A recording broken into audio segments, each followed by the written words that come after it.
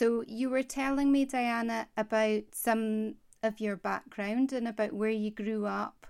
And Yes, how far back you want me to go, Sarah? so just a bit about where you grew up, first of Yes, all. I grew up in Germany.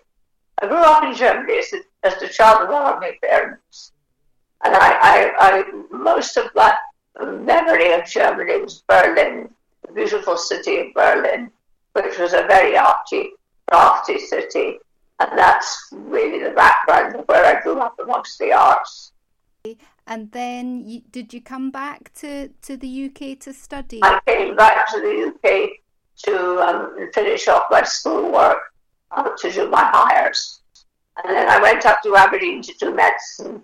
And I went through the medical school and then was admitted back to hospital to the asylum in Edinburgh. And that was a place where my parents were told that there would be no hope for me. I would never, ever leave better.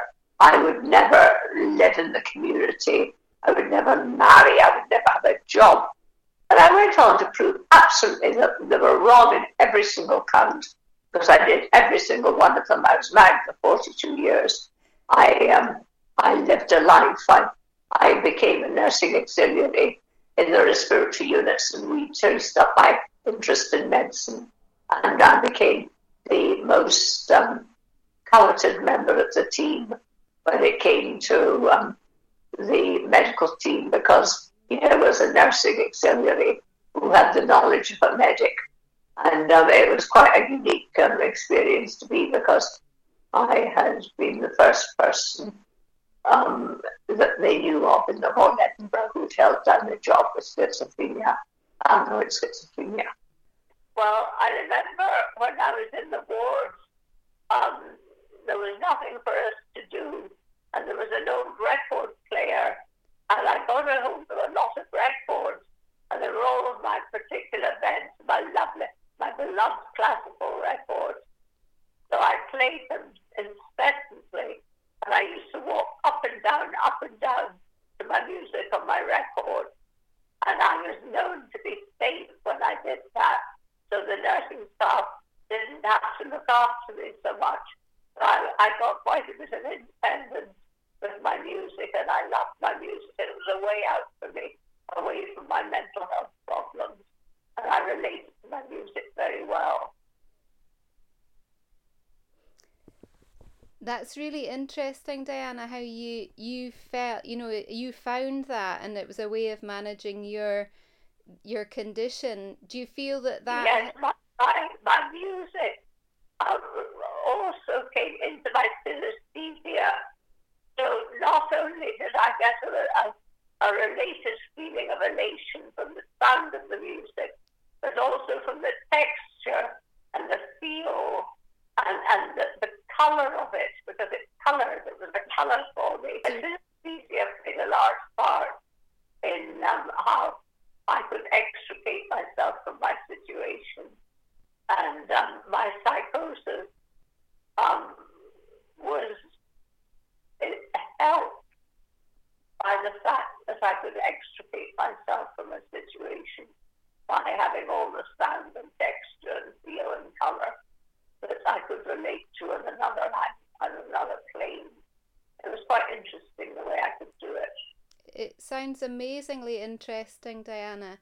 And so you felt that came through the music. Were you able to translate that in any other way? The synesthesia and the textures and the colours, were you able to? No, because I was so confined to just having music as an element. I didn't have resource to paint. I didn't have resource to paper. I didn't have resource to even singing, although I would come away to myself. But it was a very, very limited situation I was in, because I was in one room. And really it wasn't ideal in those days, because in our day, we didn't get much occupational therapy. We didn't get much stimulation. So the stimulation I got was from my music. Absolutely. And do you feel that that has helped you cope with your condition? Yes, all the way through it has, because, well, I think there was one situation where it turned on me, and that was when I went to the Albert Hall with my father, and I was being taken out as a sort of treat from hospital. I had been in the hospital for about 6 years, so this was a very, very express treat. And I was down in London, and Dad was given the job of taking me to the Albert Hall for a concert where they had the 1812 Overture. And of course, as I sat listening to it, I became overwhelmed by the audience and all the people. It was just too much for me.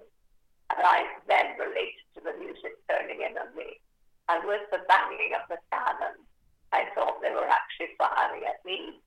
So my father really had to prevent me from doing myself an injury and get me out of the Albert Hall as quickly as he could. And unfortunately, in those days, the Albert Hall was locked once a concert was in progress, and there were no people at the doors during the period of time that the music was in progression. So Dad had a terrible job getting me out. But it was a thing that meant that I was never again taken to a concert, a live concert, never again. And it's only recently with Artlink in Edinburgh that I've been going to concerts again. And how does that feel? It's wonderful to go to concerts. It's wonderful to be part of live music. It's wonderful to feel the vibration of the double basses and the cellos, and just to get that resonance come round with the colour and the texture and everything else. It's just wonderful. But I'm so much part of it. It's just a huge part of sensation for me. It does. It sounds amazing, Diana. And that's a great, I reckon that's the gift I have of being able to extricate myself from other things through this gift of my music and my synesthesia. I just feel that I was given the opportunity to learn music and to be part of music and to learn the different notations of music and the ways that it's written.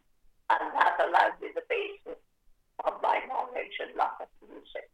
And my grandfather was a great lover of music, and grandfather was also a doctor. So he used his music when he was in his practice to just express himself. And when I was at medical school, I would bang away at the little grand piano in the halls of residence when I was dealing with the quite difficult stuff to learn. And it was a wonderful de-stressor, so it came right through my life. It sounds very powerful, Diana. Yes. Is it? So that was music, but that was my own personal experience. And so it was far more a musical experience than it was an artistic one. Although the artistic part was there because I had the colour and I had the swirls and the walls and the vortexes of music coming in on me. It was overwhelming, and it overwhelmed me.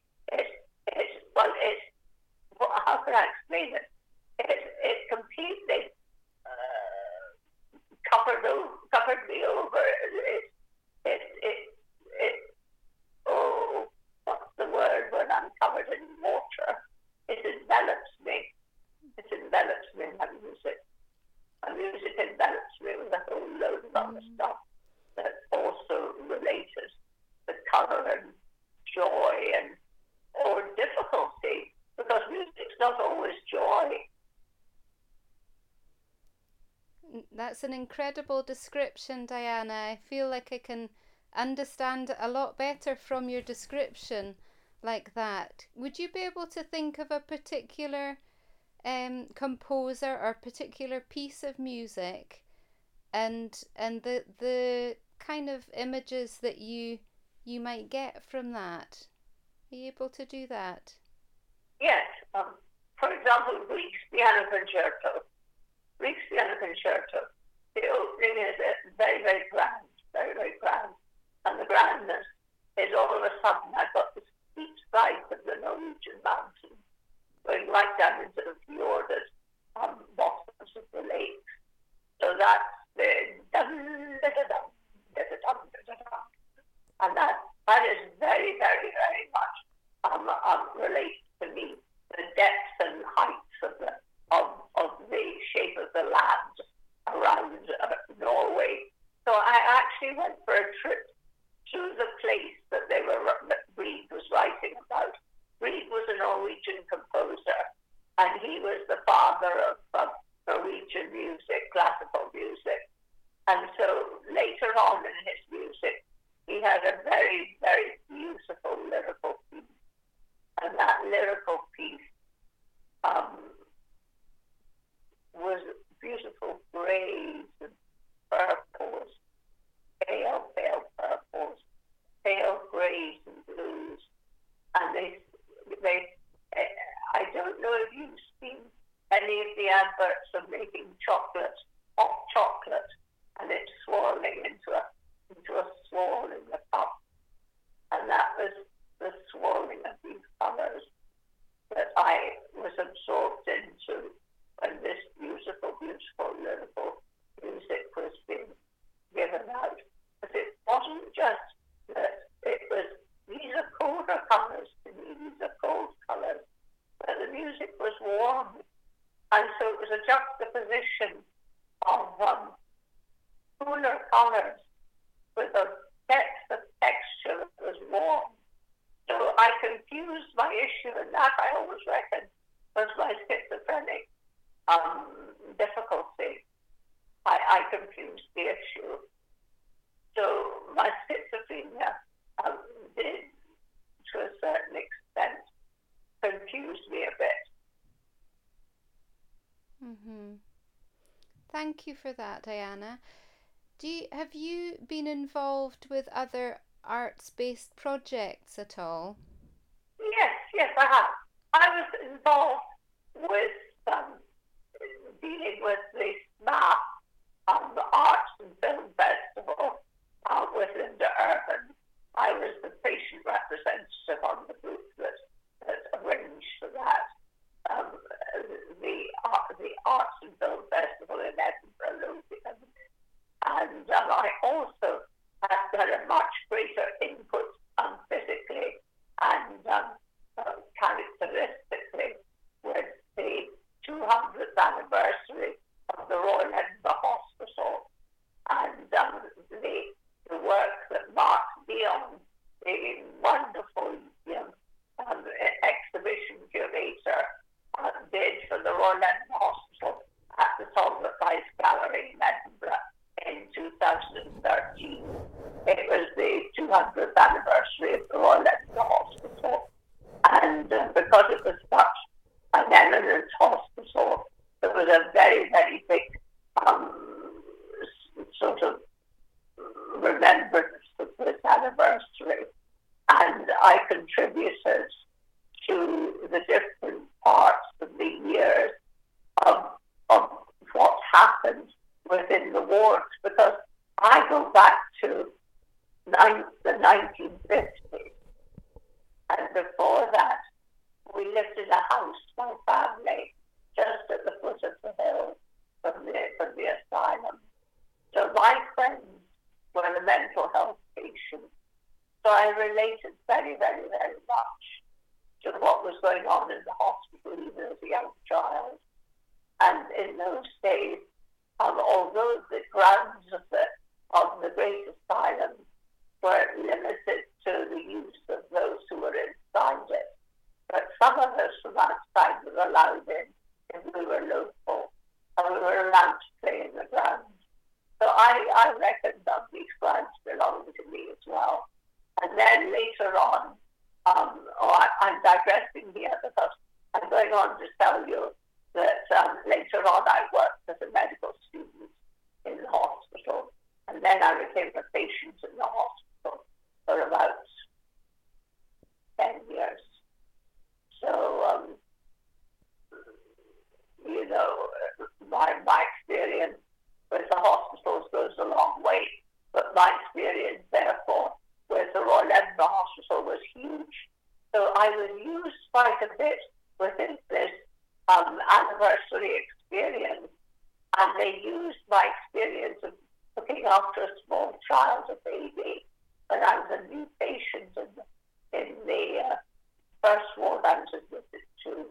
I was given a baby to look after as my occupational therapy, something that would never happen nowadays. And a book was written around it by a lady called Nicola Funk. And she wrote a book, and Artlink published it. You'll manage to get the publication if you want to read it. It's quite an interesting little book about life in the hospital throughout the last century. And it was based on a story of mine. And then we did an art installation, also another part of the exhibit. So we had the exhibit of a story and an art installation. And I was part of that. And they asked me what it was that I remembered mostly about my experience in the hospitals. And I said what I remembered most was the bars, the metal bars, and also the beautiful wood, the wood of the beautiful furniture in the asylum, and also the trees and things around the trees in the grounds of the asylum. So we used the basis of bars, trees, and air, the three elements, to base the whole of the project on. And that was a great part of the project I was in. So interesting. There, Bartley. It sounds really interesting, Diana. Thank you for that. Can I ask you a little bit about what you feel the role of the arts and mental health in tackling the mental health stigma? Have you got It's interesting, yes, it's interesting. Because I think with the big exhibitions we're now putting on of the mental health artwork and film in the community and artistic work in the community. This is a huge way to contribute to tackling stigma.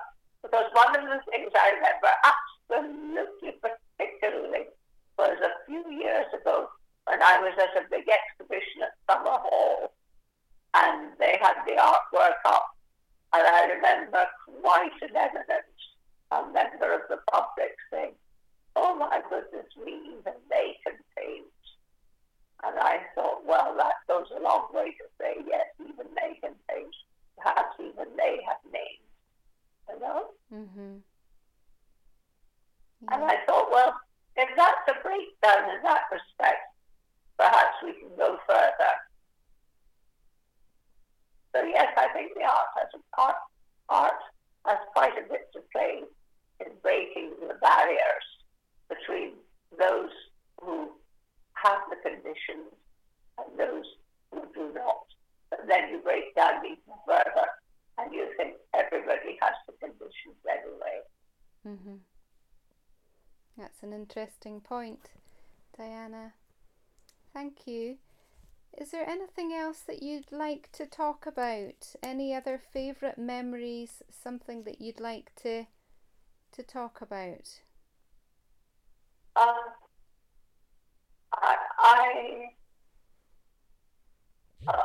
Getting back to the music, we used to have relaxation and exercises in the hospitals when we were long-term patients. We'd be given once a week exercises and relaxation. And they used to have a record player that they would play Jaguar records to give us the music to relax to. And I remember one breaking down, and the patients were so distressed because they loved their music to relax to. So I just went up to the piano and I played a whole selection of Chopin and Beethoven and Grieg and all sorts of stuff. And it sorted us out. So forevermore, I was the person who played the piano for the relaxation. It was quite interesting as well. It was interesting the way that it worked out. Yes, that was quite a good memory. And is music still a big part of your life, Diana? I understand that you've not got so much use of your hands now. So, do you... I would love to be able to go to concerts, but I've got nobody to take me because I've got a big wheelchair, and people have to be trained to take wheelchairs, and the nurses can't take me, and my friends are too old to take me now. So I rely on people like ArtLink, and unfortunately, ArtLink people are not always prepared to take the chairs either, because if you're in a chair, it's quite a responsibility. So ArtLink has been a great gift to me because they take me to the art exhibitions as well, in the different galleries. In I went recently I'd say, gosh, it must be a year back now, to the National Portrait Gallery to see one of the big National Portrait exhibitions, because I'm very fond of art as well. I'm quite an artist person, although I was very much based on the sciences with my medicine. I'm a general factotum. I kind of embrace many, many subjects, but I do have a creative side to that, in a way. That's my music. And do you still listen to music where you are just now? Do you listen to music in your room? I do sometimes. But I sleep a lot now, and I have a dreadful thing. I have a television, and the television's on the whole time, and that is to the detriment of me listening to my music. I distress myself in the fact that I'm a prisoner to the television, and I regret when they allowed me, well, not when they allowed me, but they persuaded me to have a television in my room, because for years I said I wouldn't have one, and it's an easy way to keep a patient quiet, is putting a telly in their room. And that's what I have now. So yes, I have a television and not music. Although I love music. Mm-hmm. Music still plays a part, actually. I'm telling a lie. I have a mood chart which is taken by the staff and read according to my synesthetic outcomes. They read the colour that I'm registering to them, and they read on it and translate it into the type of music that I might like. And that's a big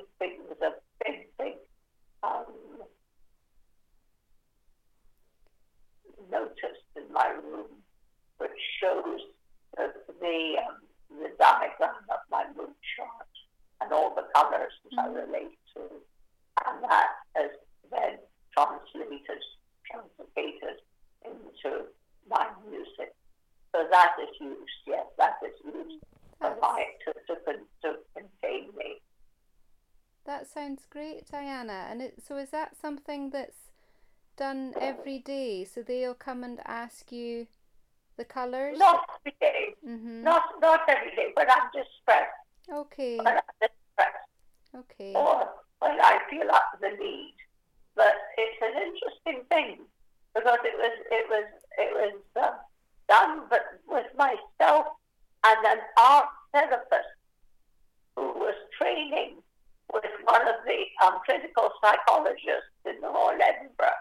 And for the first time in 50 years, I was given clinical psychology to help in the so-called progressive journey with my schizophrenia. my condition now. And I've lost my train. I'm sorry. So you were talking about the mood and the synesthesia and the art therapist that you were working with. Yes, she worked with me and she composed these dials, these discs, these sort of pie charts of colour, and translocated the different ways to deal with me in whatever frame of mind I want and what type of music to put on. And this is to leave the nurses. But unfortunately, I don't know if you're aware, but nursing and psychology do not go well together. They don't marry well. They should do, because they're all part and parcel of dealing with the same thing. But there's a desperate wall of disillusionment between the two skills, and the clinical psychologist and the psychiatrist do not really get on very well. And therefore the work that each one of them does is not contained within the others. And then looking at things and containing it for the patient's good, it's a difficult thing to suggest. But when it comes down to being the patient, you just have to go along and take the best of what you can from it. It's a sort of sad state of affairs. There's such a jealousy within the profession that this sort of thing happens. And it's a prime example of my mood chart that this is what's happening, because the nurses will not relate to my mood chart. Although they've been told that that's what I have, they don't relate to it, and therefore they don't use it. Therefore I don't hear my music. I'm sorry to hear that, Diana, because that really sounds like something that's obviously been very helpful for you in the past, and for people to realise that that's something that for you personally can be very effective and very helpful, and for them to be able to understand you and understand your condition as well. So thank you so much for sharing all your experiences and your knowledge, and it's I can imagine it's a big thing for you to go back through your life like that, and to talk about it causes me quite a bit of distress going back like that. It does. It's quite tiring. I can imagine it would be very tiring for you. So thank you so much for your time. Thank you very much indeed. That's okay, Diana. I hope you have a nice afternoon,